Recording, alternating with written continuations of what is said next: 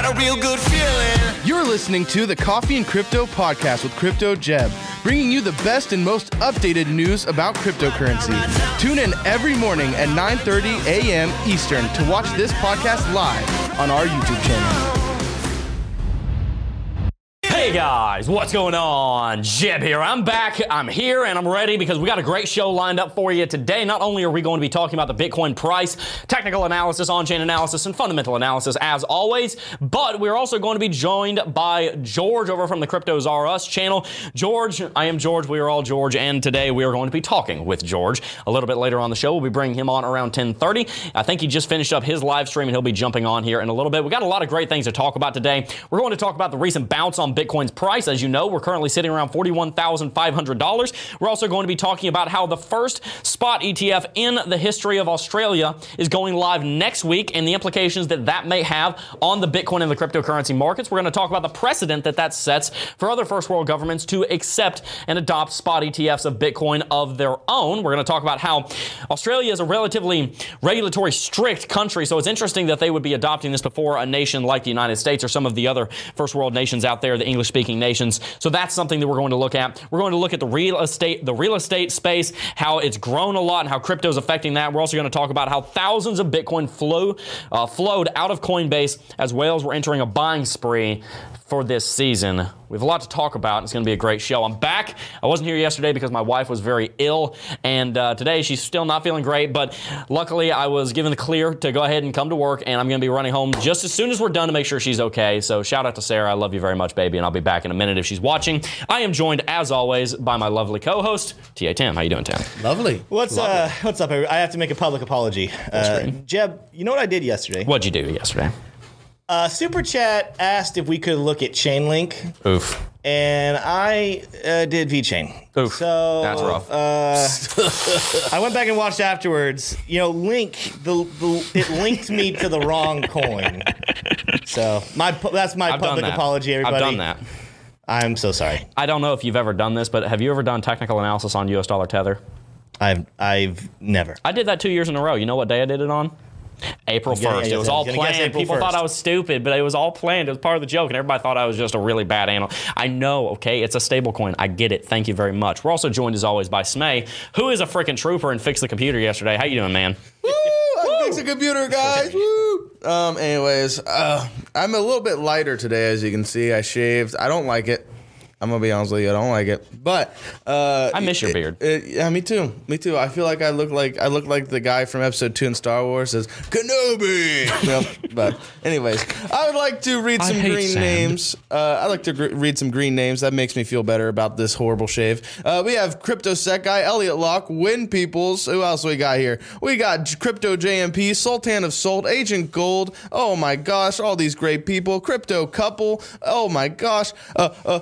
Who else? Crypto Smitty. Oh, I need to find more names. Groovy. I need to find more names. Grand Roofing Incorporated. Brad Geidel. Oh my gosh. Christopher Malvo. Why are you loud? I don't know. I'm Crypto AI. Oh my gosh. So many names. Terran Crypto. I love all you guys. Back to you, Jeb. Why are you loud? That's the question. And it's also a member. So shout out to you, my friend.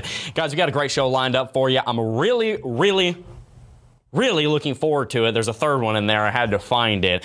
What we're going to do now is we're going to go ahead and jump on over to CoinMarketCap, and we'll look at Chainlink here for just a second. It's up 6.54% over the last 24 hours, sitting at rank number 23, sitting at a $14.32 premium. And if we look at the last 3 months, you can see that it is more or less trading sideways. We might look at this a little bit more later, but for right now, just know Chainlink is in a pretty big correction from its all-time high, sitting up around $52. I think Chainlink is one of the most powerful, most important layer 2s in the industry. It's built on top of Ethereum, and it has the ability to really bring a lot of off-chain data on-chain. It's something called an Oracle chain, so it's very helpful for that. And without Chainlink, you would not be able to have many of the other protocols in the cryptocurrency space operate. That's one of the reasons that I own Chainlink, so I'm very thankful for the project, and I think it's going to do very well. As far as Bitcoin's concerned, as you know, we'll jump to the chart first, and then we'll come back to CoinMarketCap. We dropped briefly below $40,000 yesterday, dropping as low as $38,600. A lot of people are very concerned about this. We're going to get into the technical analysis a little bit later. I just want to give you a visual for what we're about to talk about, and then we're going to dive into the TA. We dropped down to about 38.5. There's a lot of concern about that because we just set a lower low below the low that we set on the low of April the 11th. You see what we did there? It's a lower low, and we don't like seeing that because that means we're potentially in a downtrend, but we also look like we're setting a new higher high. So we're going to break down what all of that means. It's looking like a megaphone pattern is forming. We're going to talk about all of that. Bitcoin sitting over $750 billion. That is an important level that we should keep in mind as analysts. All of our levels of support and resistance don't just show up on the chart. They don't just show up on the price action. They also show up in things like the market capitalization, the market dominance, and the volume metrics. So when we're seeing Bitcoin sitting at $786 billion, that means that we're above the support of $750 billion, but it also means that we're above the support of $40,000. So that means that Bitcoin is sitting pretty right now. It is healthy. We just want to know, is this downtrend that's been in place since the end of March going to continue, or is it going to reverse and we're going to bounce to the upside? That's the question we'll be discussing in today's technical analysis segment. We're also going to look at Ethereum here sitting at $3,100. It dropped below $3,000 briefly yesterday. It's sitting just above $1/3 trillion. Binance Coin, $1.59 higher. Am I right? No, I'm joking. I'm not a fan of that, but it is a funny number. We can see Cardano sitting at 95 cents. Avalanche sitting perfectly at 80. It used to be above $100. It's doing pretty well for itself. But let's go ahead and jump on in here to technical analysis. We're going to talk a lot about manipulation and the spot ETF and different things with George, but I really want to dive into some technical analysis here and try and run through some of these articles before we bring George in so that we're able to really go in the direction that he would like to go. We're all George. Make sure to hit that like button, by the way, if you have not already.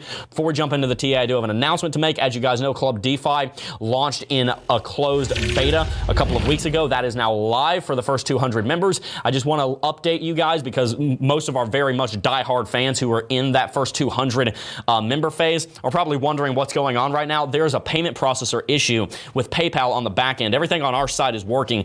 PayPal is giving us trouble with processing payments right now. So if you're not able to get into Club DeFi, even though you're part of the 200 that are allowed in Club DeFi, I want you to know that we're working feverishly on it. We're putting everything else aside, that we can that doesn't hinder the channel, that is, so that we can fix this. It is a plugin issue on PayPal's side. To the best of my knowledge, it's not on our side. We're working on it. This is why we launched in beta. We've never built a product this massive, but we have thousands of people that want to sign up right now, and we're making sure that everything's working properly so that we don't, let you guys into a product that's going to give you trouble. We want to make sure that it's running smoothly. If you don't know what Club DeFi is, it is the service, it is the subscription, it is the membership, and it is the place that you are about to be able to go to learn everything you need to know about Bitcoin and cryptocurrency, technical analysis, fundamental analysis, on-chain analysis, mining, all these different things. We are going to dominate the education space and the cryptocurrency space because we firmly believe that if we put you ahead of our own profit, then you guys will succeed. And if you succeed, we in partnership can succeed together. It is in closed beta right now, but get hyped for that full release. It'll be coming in a few months. Anyway, Tim, do you have any thoughts on that before we jump in? No, you said it great. So, cool. Boom. All righty. Well, let's go ahead and jump onto Bitcoin. Like I said, we're going to run through this relatively quickly. We want to make sure that we get through as much as we can before we bring George on so that we can fully invest in that discussion. Right now, Bitcoin is in a downtrend and has been ever since the 28th of March. It is currently in a rally over the last 24 hours. You can see it has pumped all the way from 38,600 to where it sits now at 41,600. This is an encouraging movement because if you scroll the channel, if you scroll if you scroll the day back just 24 hours, then the chart looked like this. This is the chart that you saw on yesterday's Coffee and Crypto. And unfortunately, I wasn't able to watch yesterday's episode because I was, doing stuff. I was taking care of Sarah and whatnot. But the fact is, it did not look very encouraging 24 hours ago. 24 hours ago, we were in a falling trading channel that was a continuation pattern of this downtrend. And if you were to do an extrapolation of this price target, you would see it pointing to $33,000. So that's not a very encouraging sign. But luckily, if we scroll forward, we can see that the market has actually bounced a little bit as of late. Now, the concerning thing that I'm looking at here is the fact that we do have a lower low on the chart. You can see the first low that we set back here on April the 12th and April the 11th was at 39,300. The more recent one was down here below 39,000, bottoming out at 38,600. That is a lower low. Now, the good news is we are still seeing these lows form in this zone of support that I drew like last Tuesday, I think it was, and that's important. We want to see this zone of support maintain, and if you don't know where this is coming from, it's coming from $40,000 being the top, and then the VPVR maximum at the bottom. If we scroll out, you can see the VPVR maximum for the last couple of years is sitting at this level. The last year is sitting at this level, right around $38,800. So that's where that zone comes from. I'm not just making that up. That is actually a technically valid zone. So it's a good thing we bounced there, but we did get very close to penetrating all the way through it and breaking to the downside. So one of the things that I am a little bit concerned about is the fact that we are seeing these lower lows. Now, the saving grace here is that on multiple different time frames, we're actually seeing RSI divergence. As you can see, we have lower lows right here, but we have higher lows on the RSI. Tim, you talk a lot about RSI divergence. Can you tell us a little bit about whether or not that is an encouraging metric? And if so, where do you think it leads us? At the moment, the daily chart is clean. With the daily chart, there's a lot going on here. Because of this little downfall we had, we've cleared ourselves a little bit of space. It's the 4-hourly chart that I'm starting to get a little bit concerned. The 4-hourly chart, are you on my screen now, Smay? Sweet. You guys can see right here, we're up now at 63, 64. And you guys know, you don't have to worry about RSI, the number itself, until you start getting closer to 70. That's what's kind of talking about being oversold. But it's the divergence that I'm a little concerned about. If the pumpamentals is something that's going to take over, which absolutely it could, then we have a little bit more to go. But this point right here, I talked about it last week, 43,300. Look where that point is right there. I need this RSI level to, I need the price to get back above 43 to set a new higher high. Otherwise, all we're doing is setting up really good looking bearish RSI divergence. What is that? It's where the price is going down. So even though we're up right now and we're higher than these points right here, we're still below this level. As long as we stay below this level and the RSI is increasing, that's strong bearish RSI divergence, it's hidden bearish RSI divergence, which is a continuation of the downside. And we'll talk about sentiment and what's happening in the market with stories a little bit later, because I also have a thought on that. But as far as the technicals are concerned, there's a lot of good things happening, but this one on the RSI is concerning to me. The other one, and I'll throw it back to you in just a second, Jeb, is the Bollinger Bands. We're overextended. Now, this can keep going to the upside, and that's why I talk about the pumpamentals. Pumpamentals will send it way overextended, but just so you know, when you get crazy overextended on Bollinger Bands due to pumpamentals, sometimes there's also a hard crash. Just like if you eat a candy bar, you get a little bit of energy, or you drink an energy drink, you get a little bit of energy, and then there's a crash that comes after. Same thing. If we get crazy overextended on those Bollinger Bands to the upside, sometimes that's followed by a hard crash after. We got to keep our eyes on what's happening there.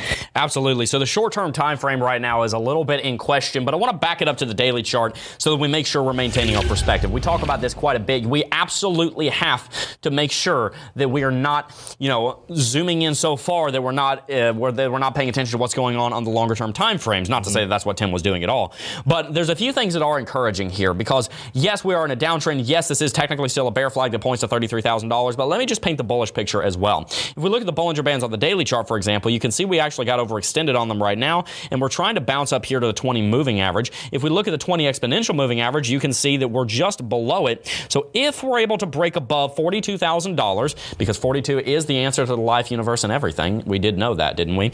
Then we can see Bitcoin potentially start going into a new rally, because one of the trend confirmations that we look for is whether or not we're above or below the 20 daily exponential moving average. On top of that, I would also point out that I think it's encouraging that we're now starting to see proper trends form. For the entirety of the month of January, for the entirety of the month of February and most of the month of March, there was not a clear trend. We were trading sideways. Now, even though the trend is up and then down, at least we have a clear trend. As you can see, all of this was above the 20 EMA instead of going up and down and above and below it. All of this is below it. That gives me confidence that maybe we'll have a confident trend next time if we're able to break above the 20 daily exponential moving average. On top of that, if we look at Lux Algo obviously called this downtrend. It's a very strong trend indicator. It's not a surprise that it did. We saw confirmation right here on April the 10th at $42,800. It would drop all the way to $38,600. Lux Algo came in clutch here. If you guys don't have Lux Algo, you should definitely get it. Use coupon code JEB, J-E-B-B, for 20% off at checkout. Links down below. You're not going to regret it. They do have a refund policy if you decide it's not for you, but check all that out. One thing that Lux Algo did that it does not do very often is it put a red X right here on April the 17th. Now, what is that X? This X is actually a take profit signal. That's what that is. They don't show up very often, but you can see that there was a take profit signal right here at the very top on the 29th of March for you to take profits out of your longs, and then a sell signal came a little bit later. This is an early warning sign that, okay, if the market continues rallying, then we could very well see a buy signal relatively soon. This is not, to be clear, a buy signal. The market can continue going down from here, and that doesn't mean the indicator isn't working. The indicator is working just fine.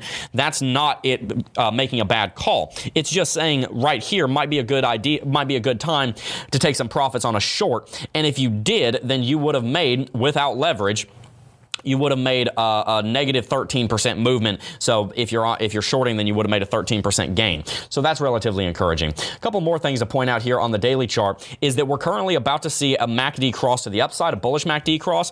We also saw RSI cross above its 14 daily simple moving average right here. That's a pretty important sign. And zooming out, we can see that Bitcoin at the moment is having bullish RSI divergence with higher lows right here and here, and then lower lows right here and right here. So there is some concern on the 4-hourly chart, but the daily chart's looking pretty solid, especially when you consider that there is a bullish engulfing candlestick formation right here with a long lower shadow indicating that the bulls are in charge. The problem is, on the 4-hourly chart, we are seeing what is going to lead to the next phase of the daily chart. What happens on the 4-hourly chart leads to what happens on the 6-hourly chart. What happens on the 6-hourly chart leads to what happens on the 8-hourly chart, etc. So if there's trouble brewing on the 4-hourly chart, it might not show up on the daily chart yet. So we need to keep an eye on both, but just remember that the longer-term technicals, in my opinion, seem to be relatively bullish. What would you say about, what is your take on the daily chart right now, Tim? No, you were dead on, because we talked about it yesterday. Yesterday, I focused way more on the daily chart, and when I say I'm worried, by the way, I'm talking in the mindset. Sometimes I go in the mindset of a trader who's watching things move, and they're constantly wanting to get in, get out, swing trading. If you're a swing trader, there is reason for concern. That's why you're looking at the 4-hourly or the hourly chart. If you're an investor, or if you're a more long-term trader, like I know people that do that all the time, they like to enter a couple trades a year.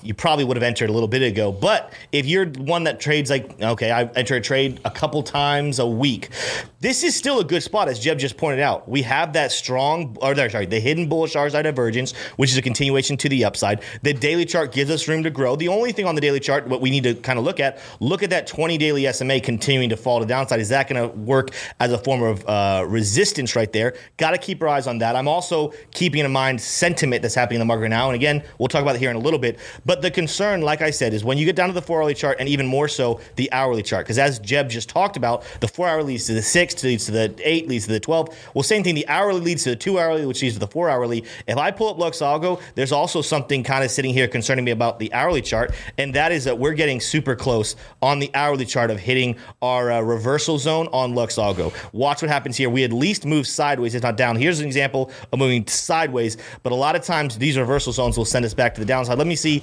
I think I looked at it on the 4-hourly chart. The 4-hourly chart, I think, has a little bit room to grow. Come on now, load for me, computer. There we go. We do have a green candle. On the 4-hourly chart, Luxalgo is looking good. So here, this is kind of a mixed bag of situations going on here, because there's a couple different indicators disagreeing with each other. And so, as I said, there's probably still some room to the upside due to fundamentals, due to whatever's happening right now. But there are some things also saying on the technicals and sentiment that would maybe say, hey, let's not get overly confident and FOMO into the market right now. If you bought right here, if you took a risk down around 38,900, you're sitting really pretty right now. But for those of you sitting on the sideline saying, is this the time to get in on a trade? There's some evidence to say potentially it'll still go up from here, but there's enough evidence to say hold your horses real quick. There might be some boring action happening coming up next on the hourly and 4-hourly to make me say this is not a time to enter anything new. If you're in one already, continue to hold, don't sell, but I wouldn't enter any new ones either. Absolutely. Well, guys, let us know what you think in the chat. Where do you think the market is heading next? And have you hit that like button yet? Let's see if we can't get the likes of 750 here in the next couple of minutes. We have over 2,000 people watching. Thank you very much for tuning in. If you're new here, then make sure that you subscribe to the channel and hit that post notification bell, because we're going live 5 days a week, posting 7 days a week content about the Bitcoin and the cryptocurrency markets. Not only about how to become a better analyst, but also the character traits that you need to learn to become that better analyst, because just because you have all the great tools does not mean that you're a master carpenter. It takes experience, and we want to show you how to gain that experience through our breadth of knowledge, our experience, and also, most importantly, the community that we're building here at the CryptoJeb team. It's not just about me anymore. This is way bigger bigger than me. It always has been, so just keep that in mind. This is not just the Crypto Jeb channel. This is the Crypto Jeb community. It's not all about me, even though my name's on the channel. So make sure that you join our community. Make sure you check out the membership, and make sure you check out Club DeFi. Like I said, it is in closed beta right now, but get hyped, because when that thing launches, boy, we got some really good feedback from everybody in there. I was in the site a minute ago. It looks amazing. I cannot wait for you guys to man, I am just so pumped.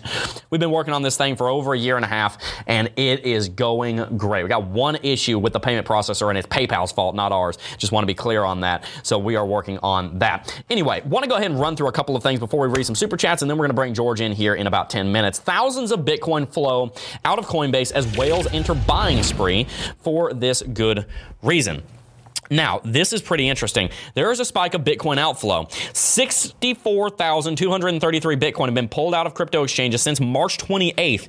$2.57 billion worth of Bitcoin has been scooped up by investors and pulled out of the circulating supply. You can see the chart right here pulled from Glassnode. We saw it drop substantially, significantly. We're talking like 3 to 5% of all crypto on exchanges started dropping. And notice the correlation here. The moment we started seeing these major drops of crypto off exchange, the market went into a big rally. We saw the same thing happen back here between August of 21 to October of 21. Major sharp correction from 2.7 million Bitcoin down to just over 2.5 million Bitcoin on exchanges. And during that time, we saw Bitcoin rally from 2.5 million. I'm sorry, not 2.5 million. I wish Bitcoin was at 2.5 million. We'd all be doing a lot better than we already are, and we're already doing very well. Rallied from back here when it was around 39,000 up to, I believe that was about $52,000 if I remember correctly. We can look at the chart back here. The point is, during this time, 53,000. The point is, during this time when Bitcoin was doing this, the exchange balance was doing that. And we're seeing the exact same thing happen right here. When the market did this, the exchange balance did that. So the fact is, looking at how much Bitcoin and crypto on exchanges is not necessarily a short-term metric, but it does have the application of a short-term metric. The real point of it is to see how many people are hodling rather than trying to trade or get out of the market quickly. So it's a long-term metric because it does have to do with the long-term hodler ratio, but it also gives us some short-term data, and it does give us the confidence in the bulls. You can also see the exchange reserves on Coinbase Pro dropped substantially as people pulled out massive amount of Bitcoin. We have seen many thousands of Bitcoin move from exchanges. Tim, how important is it to look, because we talk about this all the time, I want to make sure we're not, we don't have a blind spot here. How important is it for us to look at the inflows and outflows of exchanges, and why? Well, this is telling you how much liquid versus illiquid supply we have. So we talked about this last week. We're not at the floor, but what we're seeing right now, the charts, we still have some volatility go up and down. I easily think we still could go down to 30,000 and not be at that floor just yet, but the floor keeps rising. And what I mean by that is when you hear people saying things like we're going to go drop down to, I've heard people say as low as 10,000, right? That's not going to happen. And the reason why is because we have so much illiquid supply going on, and it's continuing to be moved from being liquid to illiquid. That's the outflow of exchanges.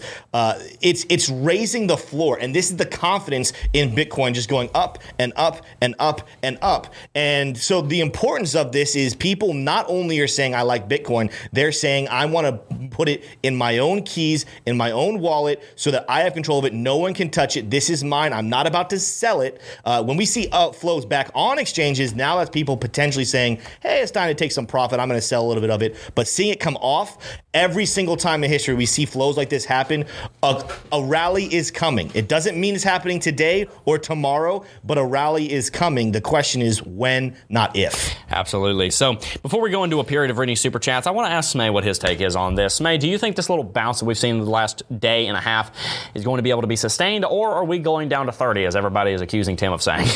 I don't think so. Okay. I think it's going down to 39. And then it'll go back up. Okay. Why do you think it's going to drop first? Because I feel like I think people are going to get, I almost think of it like when you're holding an egg, right? I think people are going to get so excited about it that they squeeze it and then it pops. Okay. I think that's what's going to happen. Okay. What are your thoughts on that, Tim? I see the chat. People don't love it. Here's the thing. I wish I could say we're going to 60,000 tomorrow, and then after that 100,000, and that's not how it works. That's not how the market works. And just pumping out hopium for people is not how you actually set them up for success. Right. And I'm not saying I'm guaranteeing a 30,000. What I'm saying is when I watch what's happening on the charts, when I watch what's happening in the fundamentals, when I watch what's happening in the sentiment in the market, we're in a spot right now, as I talked about yesterday, I heavily believe we're in a season of manipulation, right? So we've had so many bullish things happening over this last weekend, and yet the price dropped. And we're rallying back now, which is great. But I've also watched the articles, and we've talked about this before, and some of you trade this way. It's actually a great trading strategy. When I see a lot of bullish articles, sell. When I see a lot of bearish articles, buy. What have we seen a lot of today? A lot of bullish articles. What did we see happen over the weekend? A lot of bullish articles. What did we see happen yesterday and the day before? A lot of bearish articles.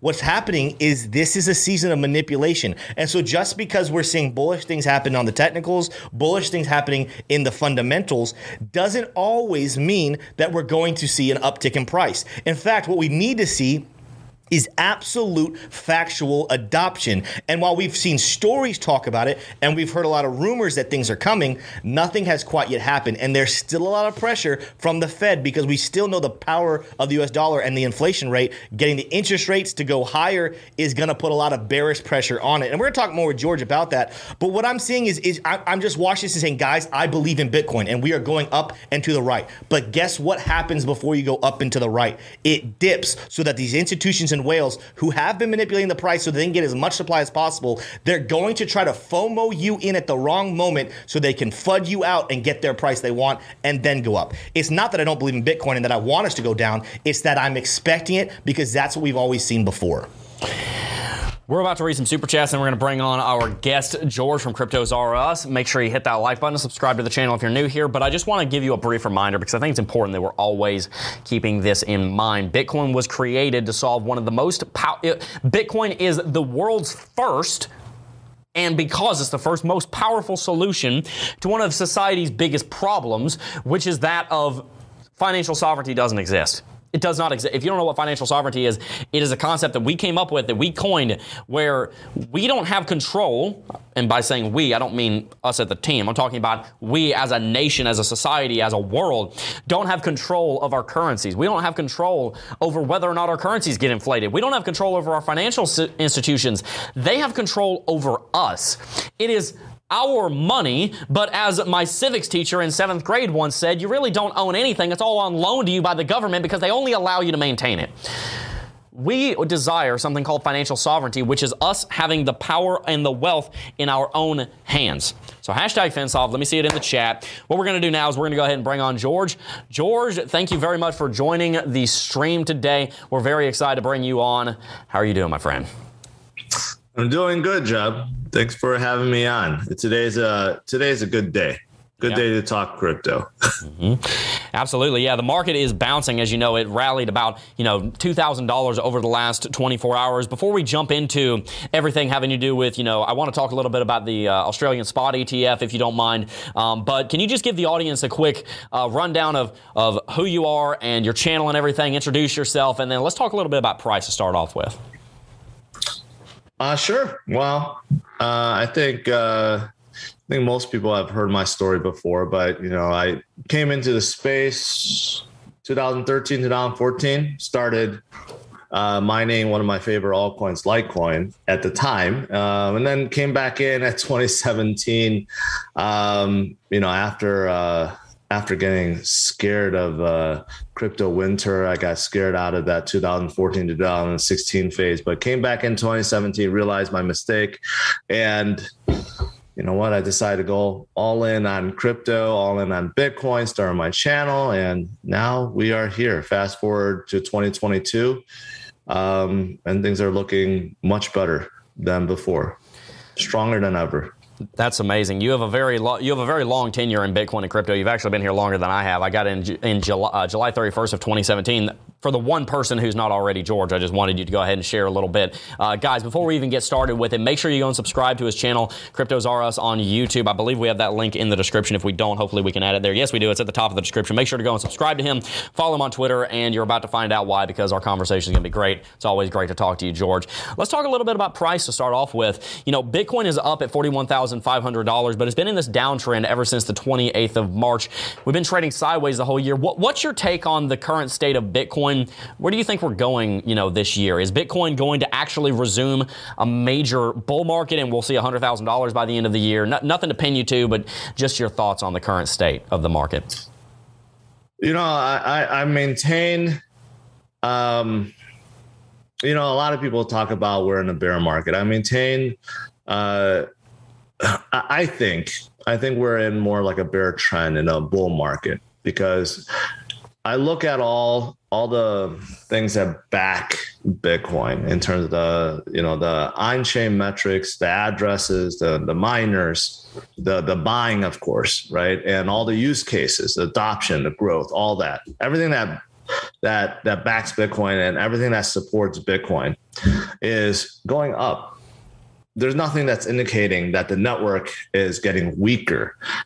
People are buying less, that, number of addresses or miners or hash rate is going down. None of that. It's all going up, right? So I maintain that Bitcoin is still in a bull market and will continue to be in this bull market for basically forever. I think the old 4-year cycle that many people still cling on to, I think that's gone.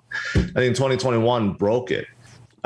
In a good way, because of all the adoption, the institution that came into the space. And not only that, the holders have gotten stronger too, continue to hodl. And I would argue the reason why Bitcoin didn't go further down is because of the holders, right? You have retail people that always come in, FOMO in, and then they panic sell whenever there's up and downs. But the holders continue to hold because they believe, they know Bitcoin is the future. And that is why the number of holders continue to go up.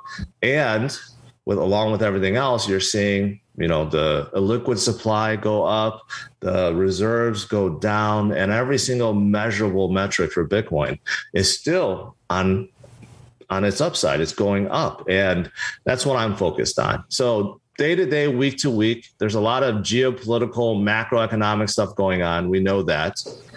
The war is still ongoing. Inflation is still high. Rate hikes is still coming, right? What's going to happen to housing markets? There's a lot of stuff going on, right? Everything gets affected.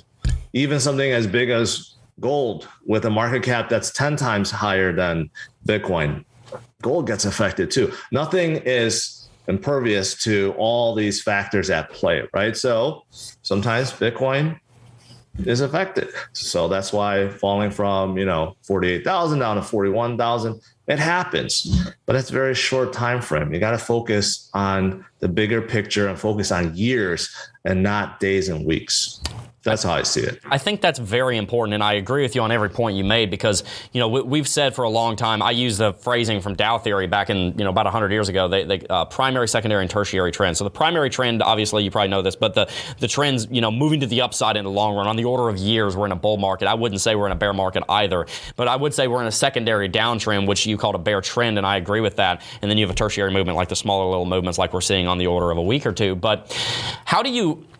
Because you have a channel as well. You're a voice in the cryptocurrency space. You talk to a lot of people.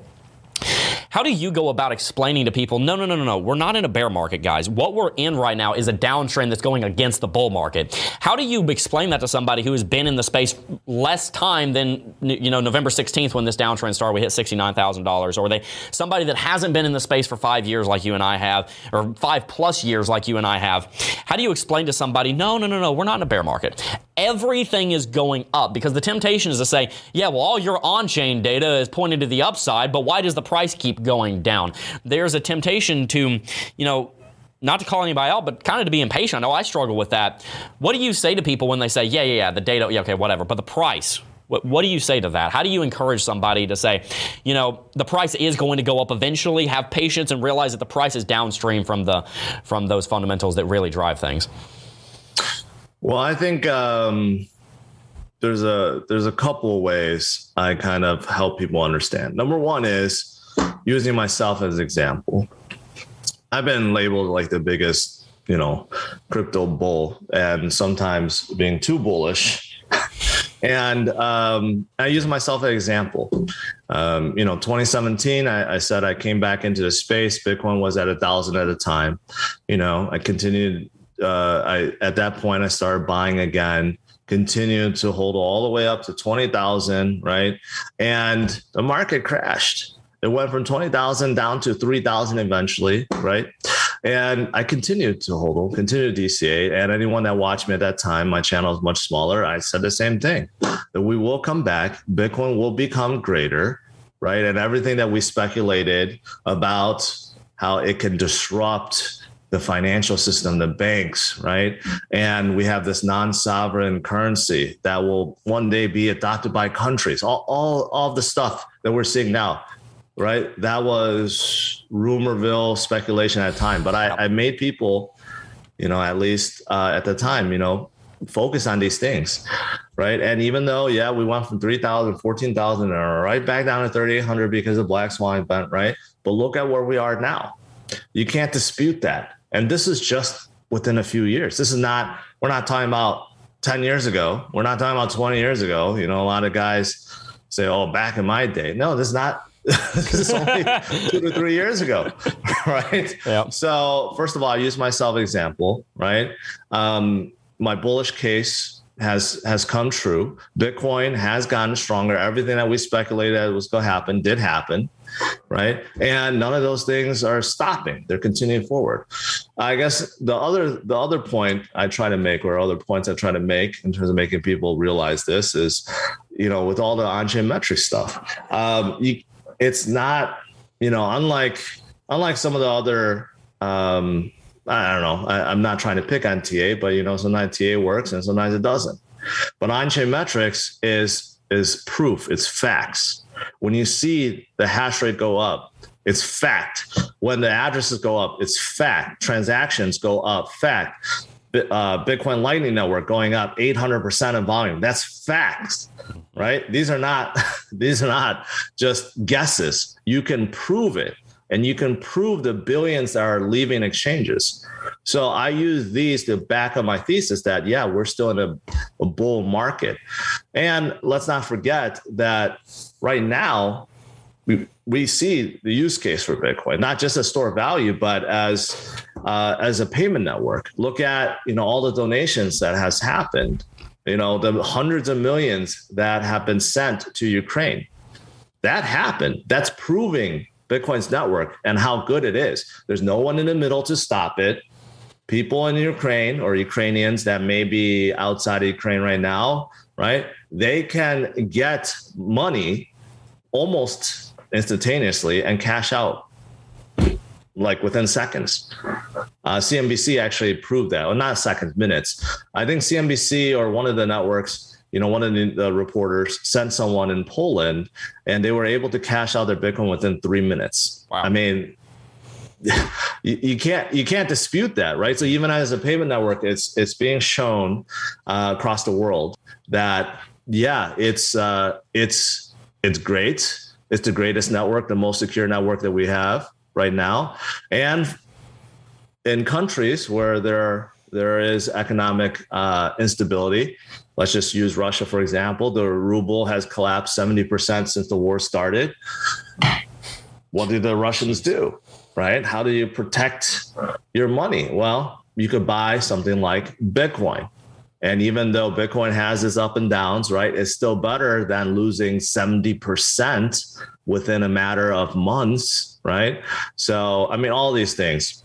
That's what I try to emphasize for new people coming into this space is look at facts, look at what's happening, right? These can't be disputed, and look at myself as an example.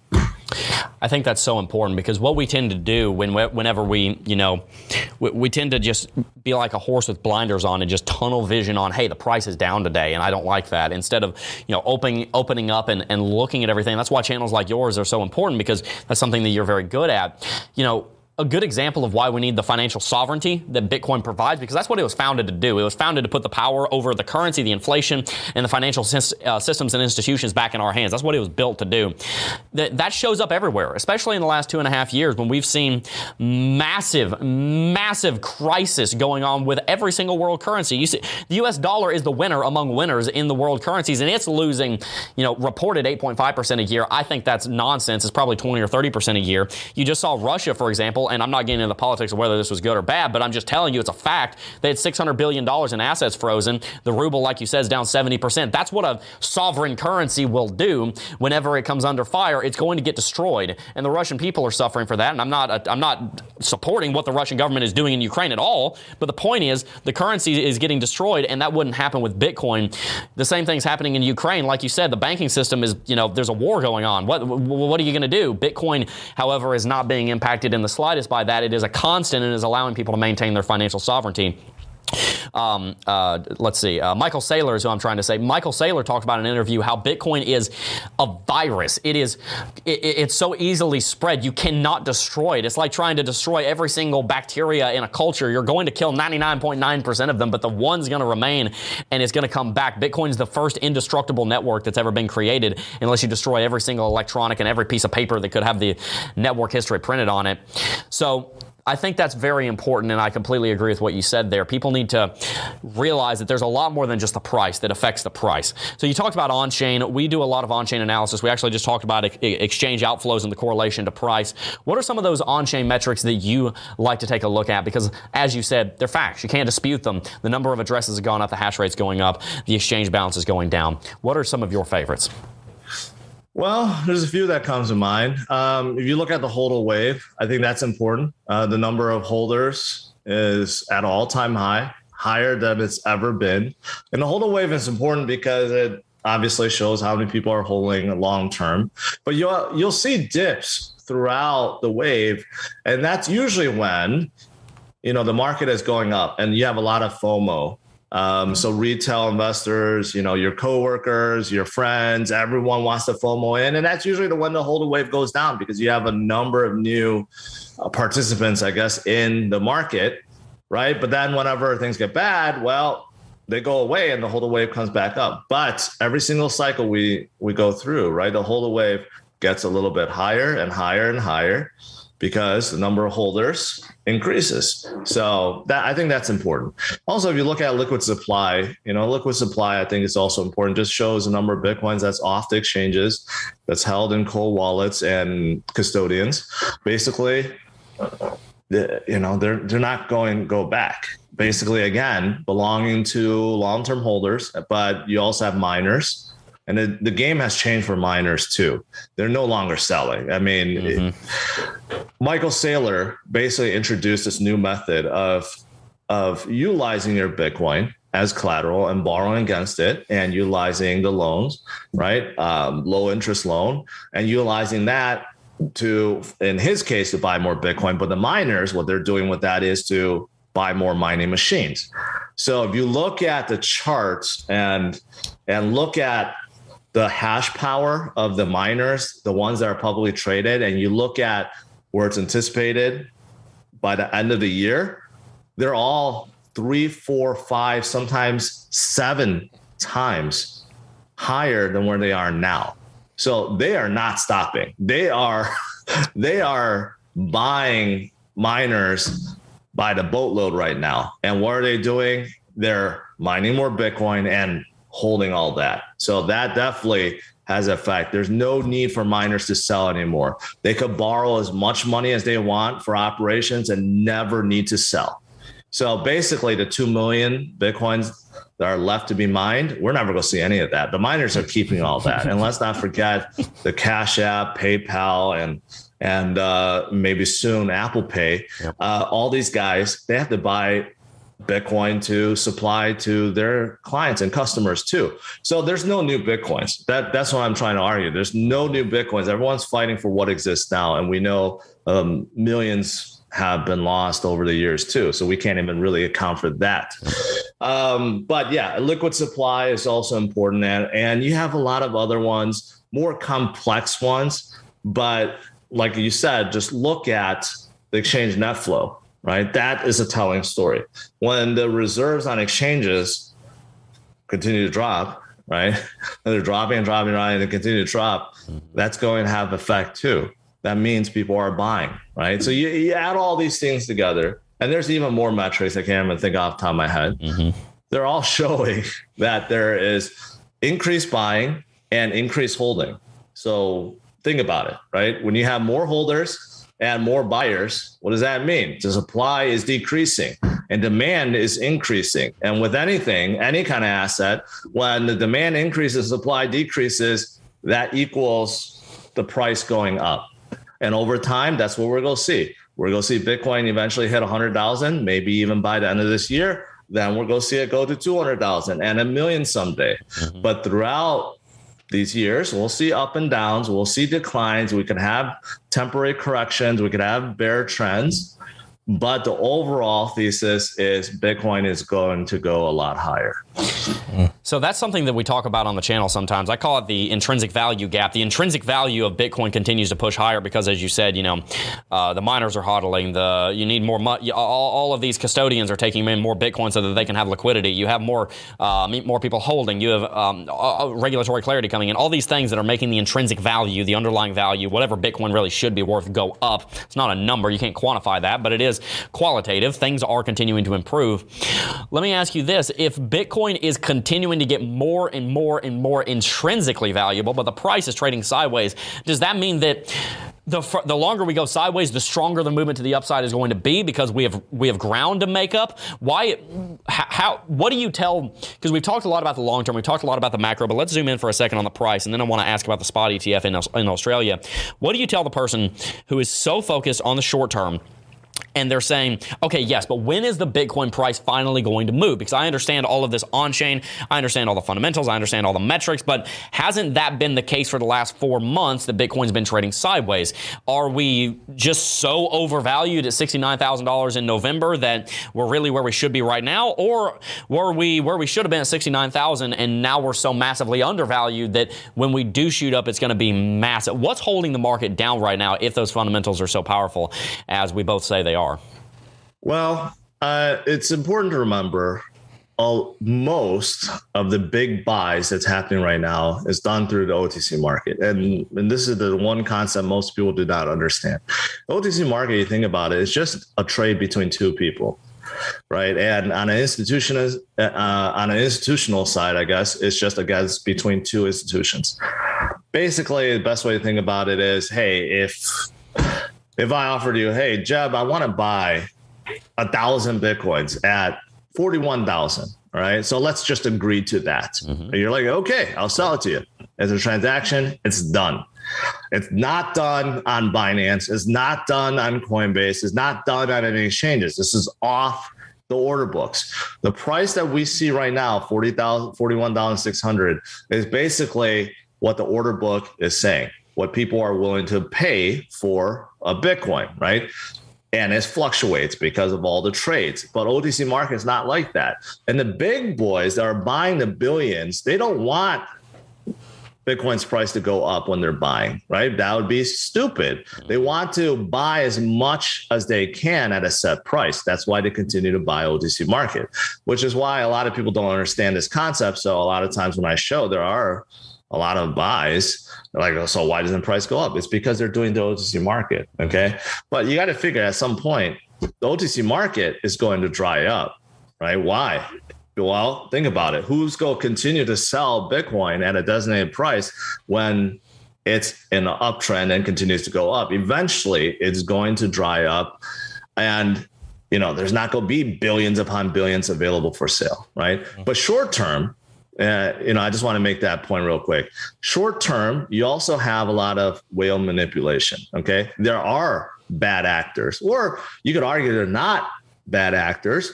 They just know how to manipulate the weak hands, the paper hands, when they make a trade. And many times it's on a derivative exchange with leverage. They could utilize $1 million worth of Bitcoin and multiply to $10 million because of leverage. And they do that on exchanges, purposely affecting the books. and they could drive things up or down. And of course, because there are many that try to leverage and they'll put in a 20, 50, 100x leverage. A lot of them gets liquidated if the price goes down just even a little bit, right? So there are bad actors or actors in general. I call them whales. Most people do. That can affect day to day. And they do this because they want things to go lower so they can accumulate more. They know how to affect the paper and weak hands, the ones that just come into the space and then they see, oh, I'm down 5%, I better sell, right? They drive those people out, and we'll go see a lot of that. And we have seen a lot of it. And we're probably going to see more of that in the future. But this is all temporary. So you look at, you mentioned 4 months.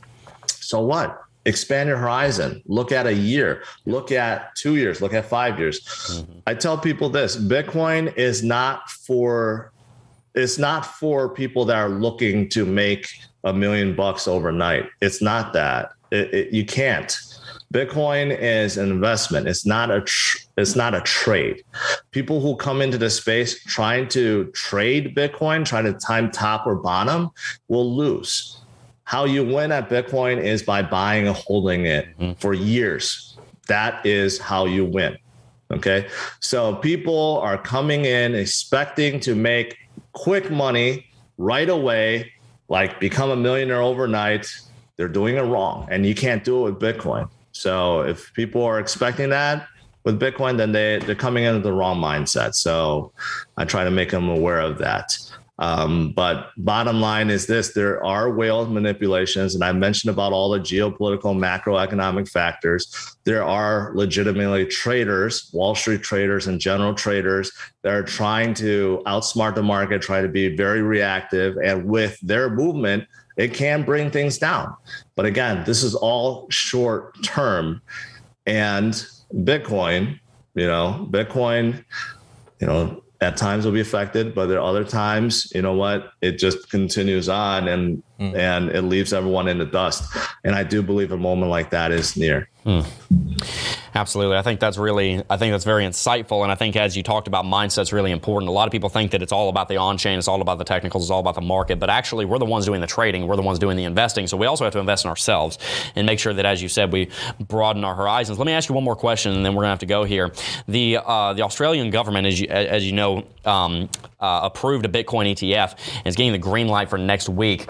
There is a lot of news coming out about this, and people have been looking for a spot ETF for Bitcoin. I'm sure you remember back in 2018, Van Eck was trying to get a Bitcoin ETF approved. They kept getting denied. People have been trying to get ETFs approved for a long time. The Winklevoss twins, I remember in August of 2018, they were trying to get one approved with Gemini. That didn't work out. We've been looking for a U.S. Bitcoin spot ETF for a long time. It looks like Australia might be moving in the right direction there. What do you think this means for the rest of the world adopting spot ETFs? And what's your opinion on spot ETFs? Data-Nicholas Merton was talking in 2017 about how a Bitcoin spot ETF would send it to the moon. It would send it to $100,000 overnight, more or less. Is this overhyped? Was this more important 5 years ago than it is now? Should we be talking about spot ETFs? What are your thoughts here? I think back in 2017, everything was overhyped, right? Like a lot of speculation of what will come. And a lot of those things have come, not 100%, but we're starting to see, a lot of things happen. We do have a Bitcoin spot ETF already in Canada from Purpose and CoinShares, and there's a few others. There's like 3 or 4 of them, right? And I do think they made good impact on Bitcoin, because these fund managers have to buy Bitcoin whenever people buy into the shares, right? And the number of Bitcoins have been going up. In fact, there are metrics that show even Purpose's Bitcoin ETF has added more Bitcoin despite the fact that Bitcoin's price has gone down, which shows, again, there are a lot of people buying, right? So I think spot Bitcoin ETFs are good. The one in Australia, I believe, is also by Purpose, that's coming next week, will be good.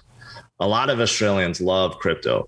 and Bitcoin. So you have people that will buy in, the general average stock holders, traders, they'll buy in, institutions will buy in, right? There's still a lot of reasons why institutions just don't buy Bitcoin itself, because they have to worry about storing it. And there's regulatory concerns and accounting things that make things messy. So what they rather do is just buy a share, right? A Bitcoin ETF in this case. So I do think it's going to be good overall. We're seeing a lot more of that around the world. There's also other products called ETNs or ETPs. I mean, there's a lot of exchange traded products that's following Bitcoin's footsteps, but we want the ones that actually have direct correlation with Bitcoin. And if a Bitcoin ETF opens up in the US, most likely it will be Grayscale's Bitcoin Trust converted to an ETF, because they hold 600,000 plus Bitcoins.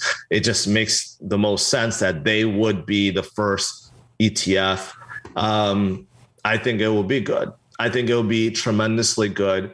Maybe the news itself is not going to shoot Bitcoin up to 100,000 overnight, but if we're in this uptrend, right, and we're coming up to 50,000 and 60,000 soon, it could definitely carry the wave to 100,000. Maybe not overnight, but it will definitely help with all the money coming in. So I think overall it's going to be good for the industry. But just to throw this out there, ETFs can also go in reverse too. Right now we're seeing, the long ETFs. Later on, we may see negative, the short ETFs, right? So it could go both ways.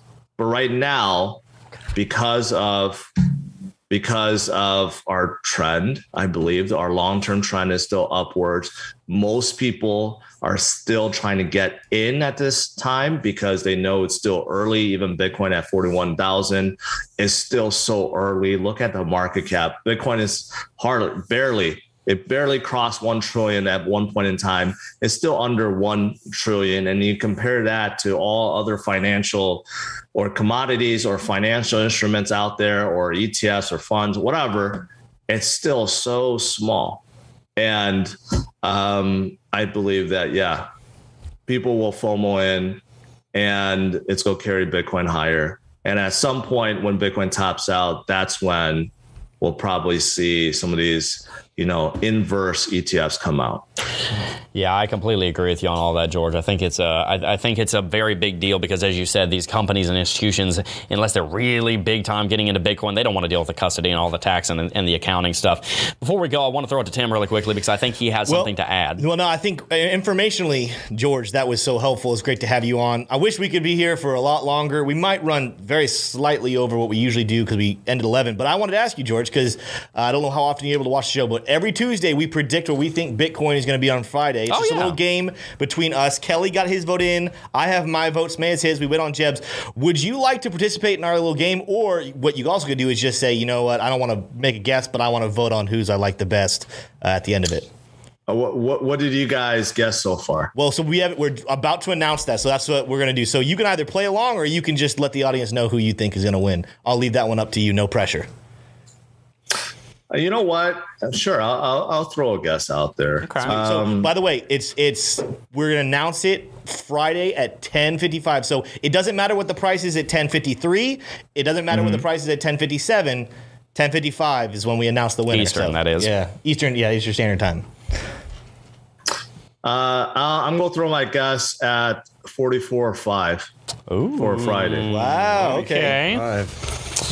I guess I have to go next because you guys don't have mine yet. Yep. I like that guess. I am going to go 43.8. I was thinking somewhere similar to what he just said. Wow. 43,800. All right. Well, Smay is the lowest today, saying $39,000. I was going to say You're right. You're here. I'm going to pretend you didn't hear that. $39,000, ladies and gentlemen. Thank you. That's my prediction.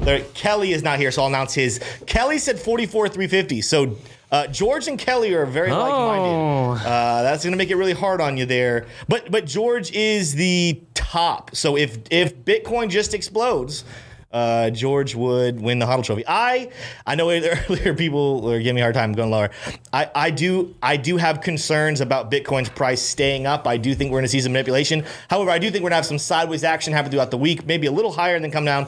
I'm going to say 41,000. 41,000 is my prediction for Bitcoin's price. Let us know in chat who you agree with. George, again, I'll read through them. George, at the highest, said 44,500. Kelly said 44,350. Jeb said 43,800. Tim said 41,000. And Smay said 39,000. Let us know what you guys think. I'm the bear in the group. And we're competing for the HODL trophy here. George, it was a pleasure to have you on, my friend. Hopefully we can do it again sometime soon. And guys, if you haven't subscribed to his channel, make sure you go ahead and do that. You can find the link at the top of the description. We are all George.